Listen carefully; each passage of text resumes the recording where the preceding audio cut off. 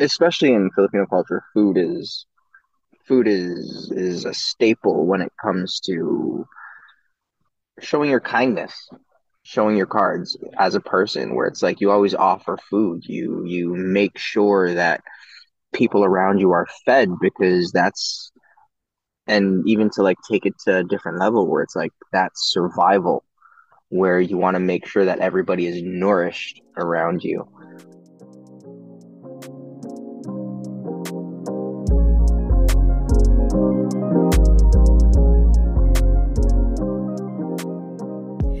Hey, Dustin. Hey, Crystal. Hey, Me Searchers. You are listening to the Me Search podcast, and we're your hosts. My name is Dustin Domingo. And I am Crystal Tugati.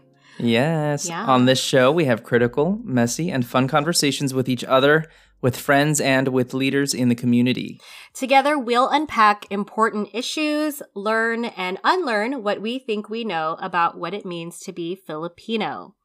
Today, we've got a very special guest joining us, Filipino-Canadian actor, athlete, artist, producer, and now author, Chavi de Guzman. Yes. We'll be spending this episode chatting about Chavi's new book, Peeled Fruit. Chavi, welcome. Welcome. Thank you for having me. Thank you. I feel welcomed. Oh, we're glad. This is a cozy place. This is a cozy Very place. Cozy. Love it. Love it. Yes. Before we get started on talking about the book, real quick, because I think it was cool when Chavi came into our Zoom session, he was telling us about his road trip and tiny home. Can you share real quick to paint a picture for our listeners? Like, what is the space around you? What is the space around me? So I bought a moving truck and it was completely empty when I bought it, completely just gutted. And then I decided to install a bathroom, a kitchenette. Um, I have a TV here, a big, a 56-inch screen. I know, I Oh, barely use dang, it. yeah. I know, right? Because I even have an espresso machine because like I guess I still have some, you know, needs Yeah, that are a yeah, little for sure. lingering. Get it in. You know what I mean? Yeah. So yeah, you're listening to me from my tiny home. It's pretty dope, y'all. It's so cool. We got a little tour and Thank you. it's pretty dope. Also, how did you get into how did you build it? Did you learn like carpentry or like So with that, like my dad growing up was a real handyman. So he was the one to always like fix things. And I kind of adopted that mentality too, where it's like, don't just throw away things, try to fix it. So this project, with that already, instilled in me to like make things and do things where it's like, okay, I can make a kitchen counter, I can make a bathroom. But then, so with that mentality on top of the beautiful educational institution called YouTube, I got just a lot of deep dives on those camper vids, and it just inspired me to just do it. Yeah. Wow, add that to the list of things that you are. Actor, athlete, artist, producer, author, and handyman, carpenter, Handyman. builder of things. I don't know what A builder. a builder. Yeah, what would builder? Yeah, that's what we're gonna go with. I don't know. I don't know the correct terminology for one who Coolest guy in the room. How about that? coolest Coolest guy guy. in the room. That's I'll it. take it. I'll take it. That's the one. That's it. So let's talk about Peeled Fruit. Yeah. You wrote this book. did. Give us a little background. What is Peeled Fruit? So peeled fruit, as the title mentions, it's essentially about that that action of peeling fruit. And growing up, that was always a big thing where if I wanted a snack, if it was dinner time and after dinner, my mom would always, always, without fail, be peeling fruit or cutting up some fruit for us to have after dinner. And I didn't think of it too much at the time. And like even in the book, pretty much the plot of it is it's a journey of this baby. And I named him after my dad, Fernando, where um essentially his journey in life and his mom's attempt at, bonding over peeling fruit. So it's that concept of a mother's love language of peeling mango for her baby. And I chose mango for two reasons. One, I love mangoes, can't get enough of them. And it's also the national fruit of the Philippines. So I thought it'd be a great gem. And especially the way that Filipinos cut it and present it is also very unique. Um, because out of all the places that I've been in the world, we're the only ones that take the mango half and we'll cut the little slits in it and then we'll open it like a flower. Yes. And so I found that very fascinating to see that it's like that's our people, that's our culture, that's something that we do that nobody else does. So I thought that that was also a great little Easter egg, if you will. There's lots of little Easter eggs in the book, and I just hope that people notice it. If they're not Filipino, they notice it. But then if they are Filipino and reading this and they see it, they'd be like, "Oh, I had one of these," or "Oh, I did that," or yeah, stuff like that. Damn, I'm like, you're triggering some core memories. Right? Yeah. Yeah. Just yeah, it's triggering like mango after dinner. And for me it was Yeah. like I was at and I'm still that person who does oh so cute. Yeah, Right, Chavi's like- showing us the image of the front cover of the book. Yeah, and like that's how we cut it. That's our thing. Yes. Yes. So Yeah. I didn't realize that that was strictly like a Filipino. I just thought Yeah, that that I was did a not thing that know. Filipinos. I mean, I thought that was a thing that everybody did. Like that was the way to cut mangoes. Yeah, no, and honestly, like you'll be surprised, like just going through life and realizing how people cut fruit, where it's like oranges, especially. I don't know, for some reason, I can't get down with people just like cut it and then like they have that wedge. yeah. Mhm. I have to peel the Right. entire thing. Like that's how I do it, Mm-hmm. right? And so Yeah. it's interesting how it's like how different cultures or how dirty they would get, like just trying to enjoy some fruit. Yeah. Yeah. Also, fruit. I've really realized this year eating more of it. What? Mm. What a fun little thing fruit is. It truly is nature's candy. Like when I've been eating grapes lately, and I'm just like, is this a boba? Is this? It's like a natural boba, and it's like good. You for want to you want to hear something funny though? always. Yeah. I don't know if this is gonna ruin it for you or if this is just gonna make it a fun little anecdote. But if you really think about it, fruit is a waste byproduct of where they grow on, whether it be a vine or a tree. So it's like we're essentially eating tree poo. Give it to me. I'm into it. You know what I mean? I'm into it. I'm into Yeah, it. Give me like- that tree poop. Like trees are probably looking at us like, ew, why are you eating? Y'all are weird. I know. Humans are Why are you truly so disgusting. obsessed with me? You know what I mean? Yeah. No. I love that. Thank you for dropping the knowledge. You know what I mean? I just gotta share, but I'm a professional in the field now. You know what I mean? Yeah. That's what's up. That's what's up. But yeah, it is so interesting learning that there are so many different ways that are so specific and to interacting with fruit, with engaging with fruit, like Yeah. how you eat things just generally, how in the Philippines we got the spoon and the fork, you know? Yeah. Oh my goodness. I have a fun little anecdote with that where it's like, so where I grew up in a predominantly Caribbean neighborhood. Hmm. So majority of my friends are Trinidadian or Jamaican. And I want to say this was a few years back, but I don't know, like their cutlery form is different. And so I'm eating like I can't even remember what I was eating, but it was something with rice. And my buddy's there, and he's eating with a fork, and I'm eating with a spoon. And he's like, "Why are you eating rice with a spoon?" I was like, "What do you mean? What? Haven't you tried it?" And I introduced him. Like we're grown men, and I introduced him to using a spoon. And he's like, "You get so much more rice with a spoon." And I was like, You "Yeah." think?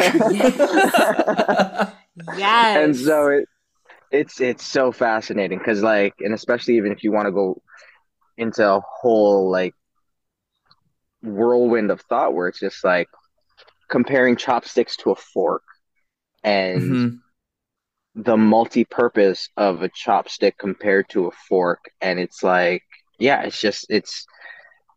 it changes the culinary experience when Yeah. you actually start to think about it, where it's like, why am I using this instead of this? Or why when I'm at a Korean place, why does the spoon look different than if I'm at a ramen place? What is the Hmm. purpose? And these are just like small questions that I've kind of been exploring too in the realm of food because I just love food so much. Mm. I feel you. Yeah.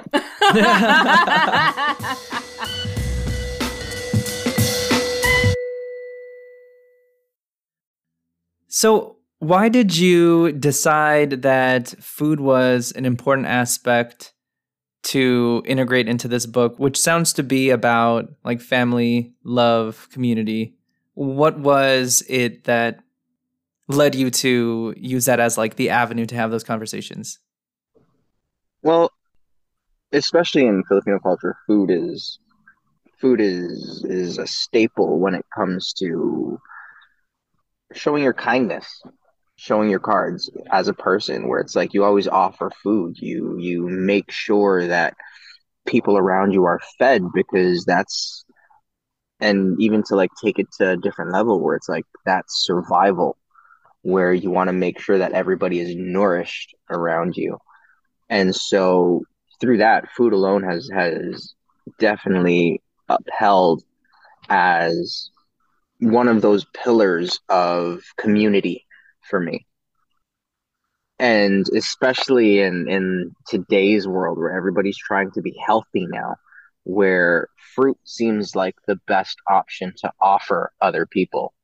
There's the rare unfortunate case when people are allergic to, certain fruits, but the gesture of even just wanting to feed somebody, um, I feel holds such a gravity when it comes to just showing somebody else how important they are to you.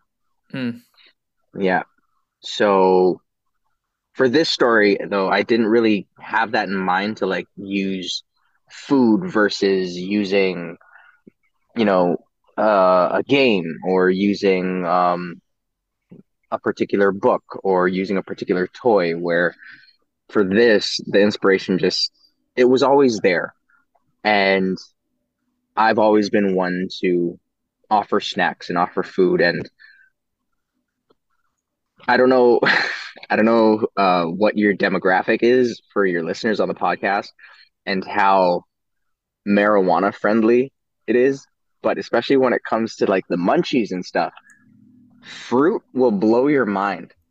And not a lot of people go towards fruit when it comes to, oh, I got the munchies, what am I going to do? But Mm-hmm. then when it comes to giving people fruit, it has to be prepared.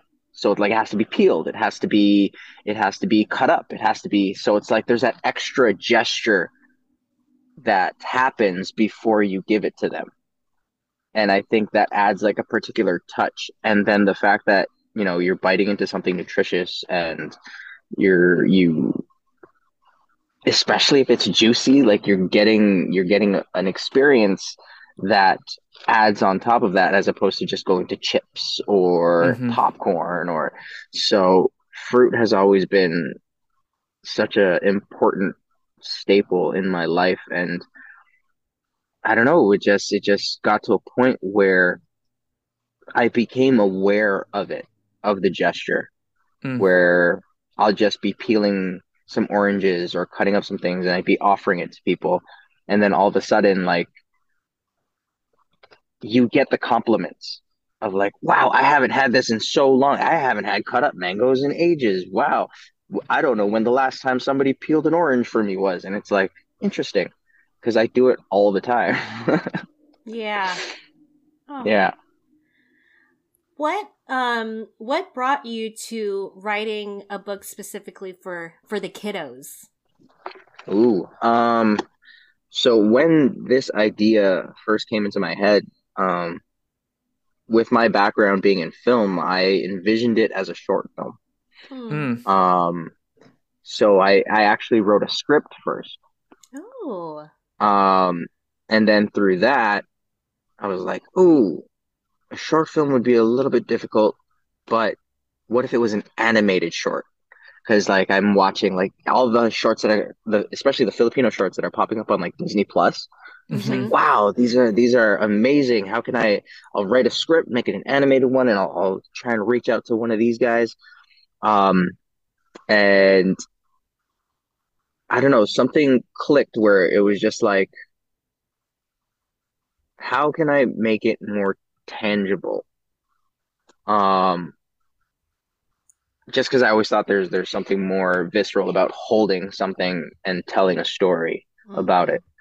So through that, then all of a sudden the idea pops in my head where it's like, what if I make this story into a kid's book? And then that's where the challenge began because it's like I've never written a book. Mm-hmm. Um, and it's funny because it's like you'd think that a kid's book is easier to write than a novel or something, Uh-huh. but it provided its own set of challenges that I was not ready for. And that on top of finding an illustrator who, and shout out Rhoda Domingo for um, being the person that I got a hold of, and we made this happen because she just got it. I spoke with a lot of illustrators, interviewed a lot of illustrators, but something about what Rhoda brought to the table, maybe it's the fact that she's a mother as well, Mm. kind of gave that gentleness that I was looking for, but then at the same time, she added a level of reverence to the culture that I also wanted to try and get a hold of. Um, so yeah, so that's how this whole idea kind of happened was it started as something that I wanted to put on screen and then decided to change it up and put it on pages. And I still have the ambition to get this on screen somehow, but Mm. we'll see where that goes. The story's Ooh. out there now. Yeah. It's interesting how it evolved over Yeah. time, Yeah. and it Yeah. will continue Yeah. to evolve, it sounds like. Mhm.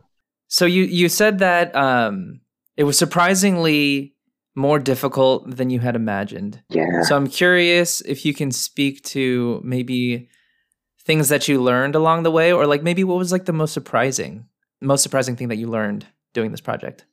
Um, the most surprising thing I learned, well, there was a lot. But in terms of the writing, the most surprising thing about that was just trying to cut back on the words. Mm. Um, it is a little lengthy for a kid's book because my ambition for it isn't for kids to read. It's for the adults to read. Mm. Um, I had an experience growing up. I want to say I was like 8 years old, and I was the last of my cousins that were awake. It was like a Christmas time or something. The entire family got together, um, and we're all in Maryland and at my Tito and Tita's house, and all the kids are asleep. I'm the only one awake, and it's my titas all around the table in the kitchen reading "I'll Love You Forever" by Robert Munch. And in my head, I'm like, that's a kid's book. Why? And but like my titas are into it. Like they're turning the pages and they're like, oh, look at this. It's so cute. And Aw, and it's like, yeah. but then I learned like it was a story that they were attached to and hooked to. So it's like my goal for this is for our age to read it, for Mm. people older than us to read it and relate and see this gesture and be like, yeah, this is what happened in my house. And whether or not it's to read to their kids or to read to their nieces and nephews or to somebody else's kids, or I know some teachers have bought it and they're going to read it to their class, but it's like I want adults and I want young adults too to see this and read it and relate to it. So it's like as much as this is a kid's book, the illustrations are for the kids because like I also did like a little screening or sample read with my godson and my nephews, and they're like, oh, I really like the pictures, they made me laugh. And it's like, okay, cool. So the pictures are for the kids, but then the story, the words are, I'm hoping, for the older ones. Mm. Ah. What was the reception like for perhaps people in your family? Like the adults in your family? They were excited about it. Well, like I didn't tell them that I was doing it. Hmm. It kind of just like my brother knew about it, my mom knew about it, and then I released it, and then all of a sudden, like all my cousins and my titas are like they're happy for it and stuff like that. But I'm hoping to like over Christmas time and stuff, like to like be able to just sit down and read it to my nieces and nephews and stuff like that, and hopefully with the audience of like my cousins and my titas and titos and my mom and dad as well, just like hoping that they also can relate to the story. Mm. Hmm.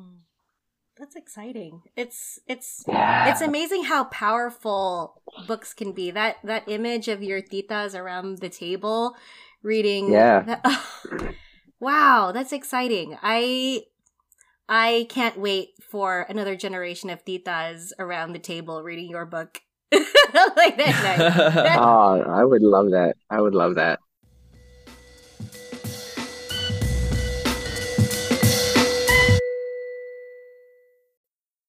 What was the funnest thing that you encountered while writing the book? The funnest part, whenever like edits were being made. Mm-hmm. Especially so Rhoda, my illustrator, she's from New Zealand, a Filipino from New Zealand.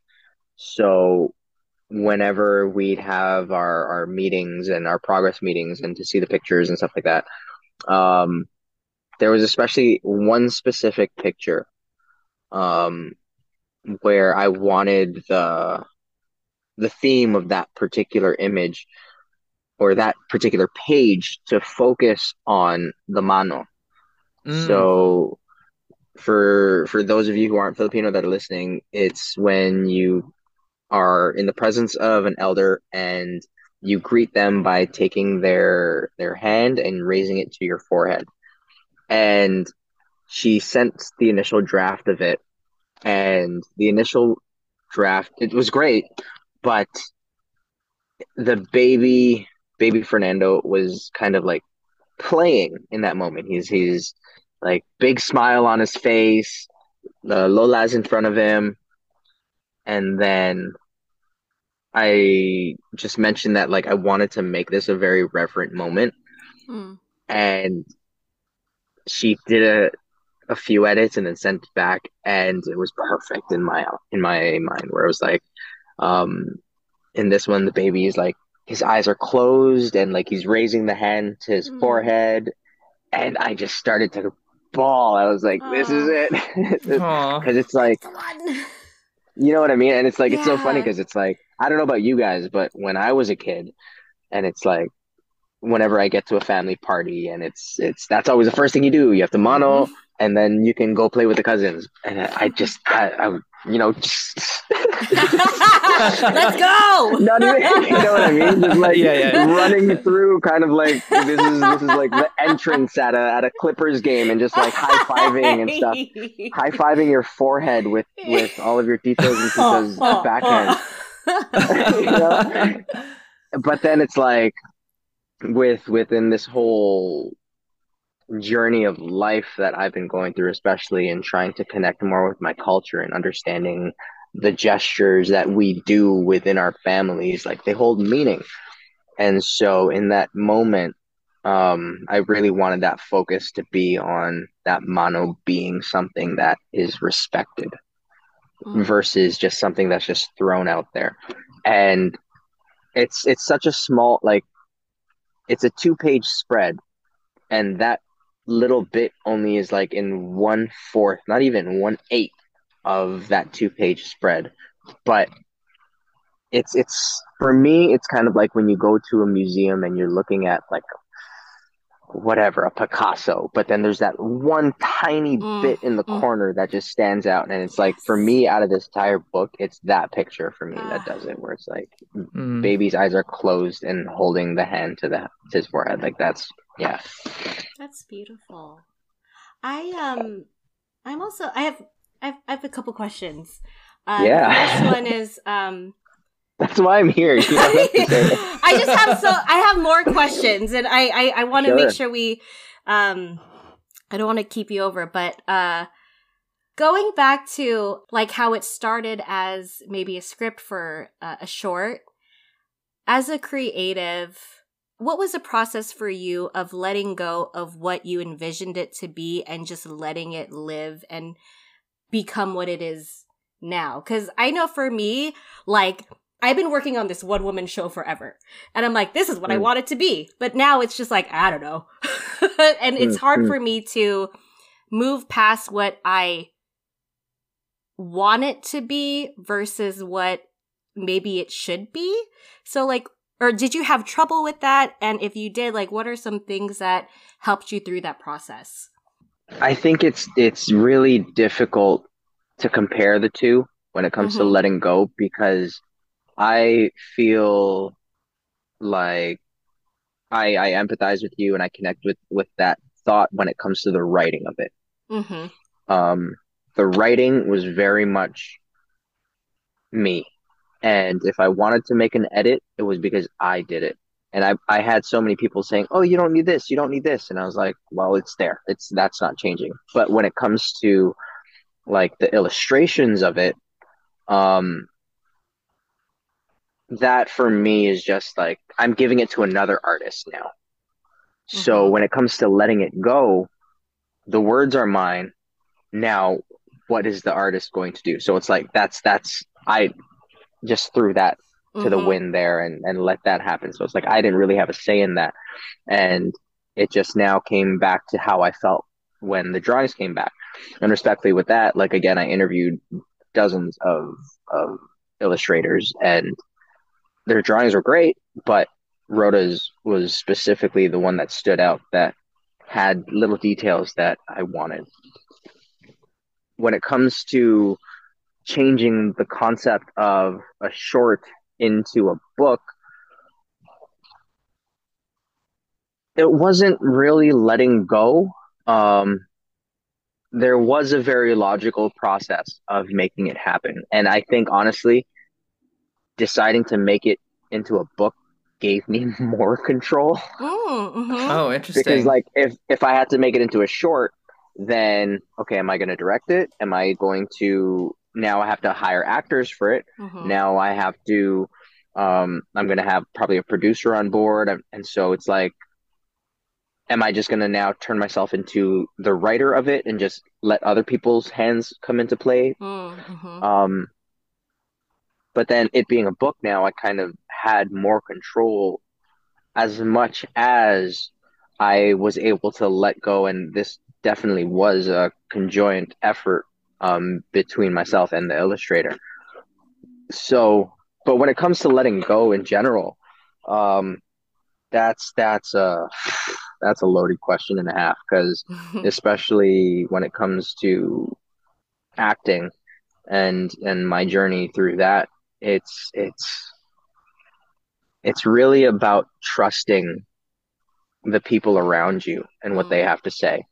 Hmm. Especially when I'm on set and I'll make a choice and we'll do the scene and then the director is like, all right, great, moving on. There's that voice in me. It's like, are you sure I could do it differently? Are you sure you're happy with that, or are you just moving on because I'm wasting too much time? What's really going on here? mm-hmm. Um, so when it comes to letting go, it's really about just trusting everybody else. And especially now in the perspective of like doing a one person show, where what does your core people have to say? Have you performed it for your friends yet? What's their feedback? Mm, Where's their critiques? Because sometimes their critiques are going to be that voice that you have had in your head, but you are scared to change it. mm, So mm-hmm. then it can be something that reaffirms that you need to let go of this thing that you've married yourself to because that voice in your head is what your friends are echoing. Mm, mm-hmm. So Oof. letting go, yeah, letting go is such a fascinating topic that I can just speak on forever. So Yeah, yeah, yeah. hopefully something there translated. Oh yeah, yeah, for sure. It feels like it's more of like leaning into the essence of what you're trying to say and what story you're Yeah, trying to tell and just letting it do its thing versus you trying to dictate the story versus this like symbiotic relationship that you and the story could yeah, have. and also one thing that I've kind of came to grasp is, and it might sound contrary, but I find letting go becomes so much easier when you put in the work. Mm, And a lot of people say it's because I put in the work, it's hard to let go. mm, But in my opinion, you didn't put in enough work. mm, Where if you put in enough work, if you put in the required amount of work, then that means you're confident in your choices. It means that you've already, and that's also another funny thing where it's like, I keep using the word choices, where a lot of people think choice is impulse, where it's like, oh, my first impulse is this. That has to be the choice. It's like, mm. no, in order to have a choice, you have to have multiple Right. impulses to pick from. So it's like, did you just come up with two choices and you picked one, or did you come up with 10 choices? Because especially in a scene, there's so many avenues, there's so many facets, there's so many ways that Right. you can break down and look at it. And so it un- once I've explored every possibility and narrowed it down to one choice, and then I have fun with it with that particular choice, then I can be confident and tell myself that, yeah, I can let it go because that was the choice I made, whether you like it or not. I played out all the possibilities in my head already of which one I wanted to do, and I chose to give you this one. So now it's up to you to interpret it how you want. That's good. That's Yeah. good. Ah, yes.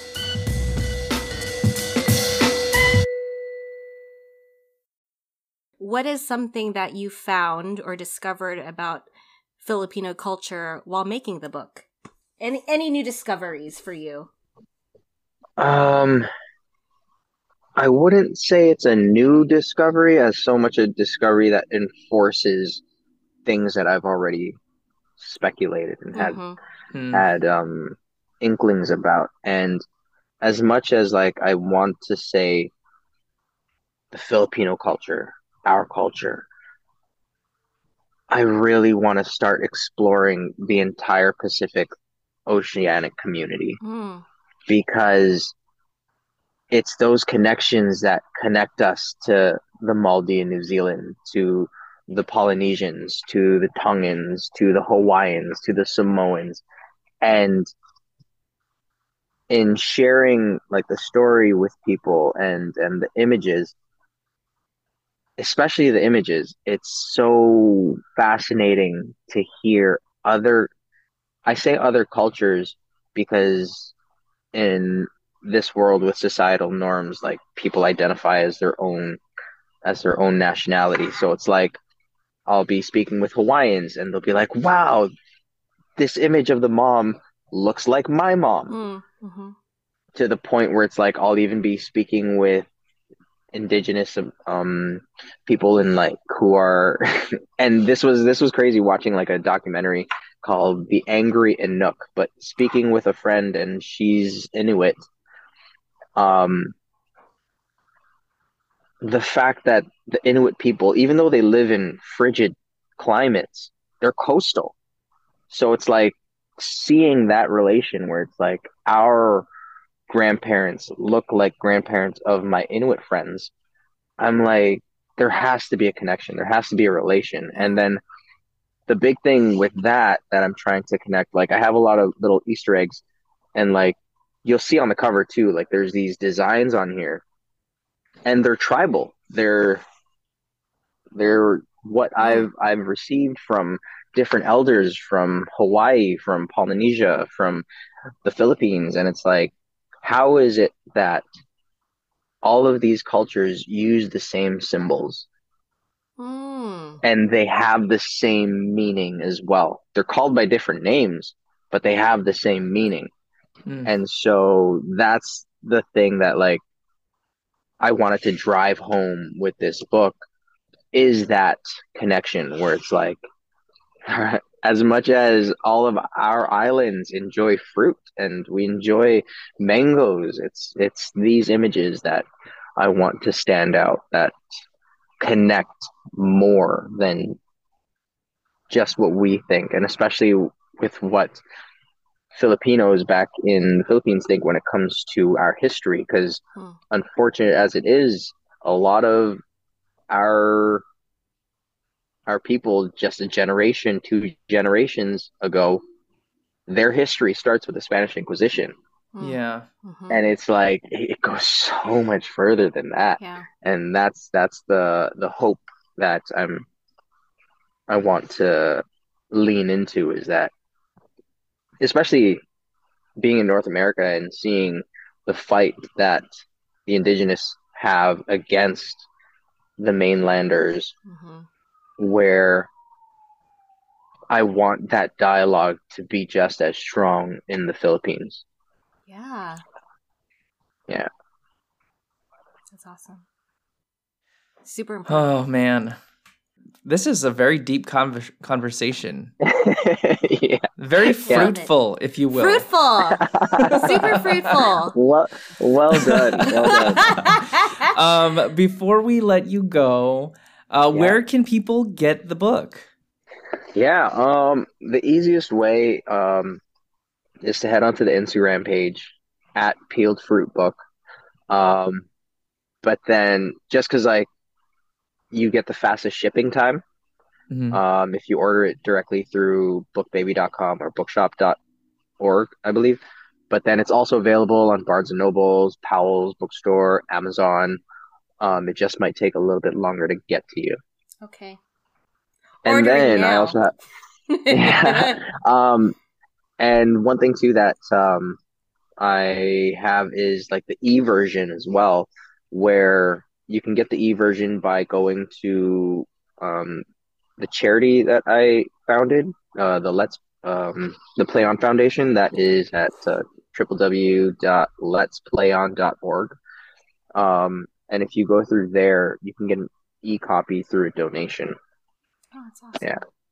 Real quick, can you tell us about what your charity is about? Yeah, sure. So the Play On Foundation is a charity that I founded with a few friends of mine, and it focuses on brain aneurysm detection and prevention. Great. Yeah, We so a gotta friend of have you mine. on just to talk about that. Yes. Jeez. Yeah, sure. It's funny because it's like I don't know what I'm doing with that in terms of how to make it big, but I just hope to just keep doing what I'm doing so I can drive attention to that. And that was like also a big thing for this book is like it's brought to you by the charity itself, where all my efforts is just to push towards that and hopefully bring more awareness to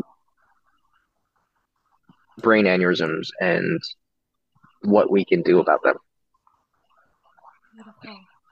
Damn, you're doing good work, dude. Yeah. Good job, Chavi. I'm trying my best.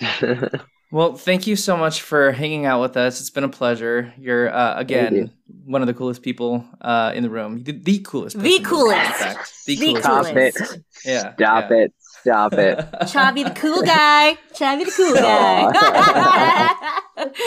Oh my goodness. Thank you so much for joining us. Can't wait to share this book with all of my nephews and nieces and my friends and cousins.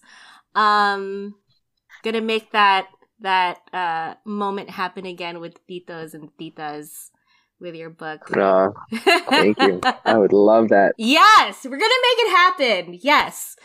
Me-Searchers, thank you for joining us. Y'all, this was Chavi de Guzman. Woo-woo. Follow Chavi at X.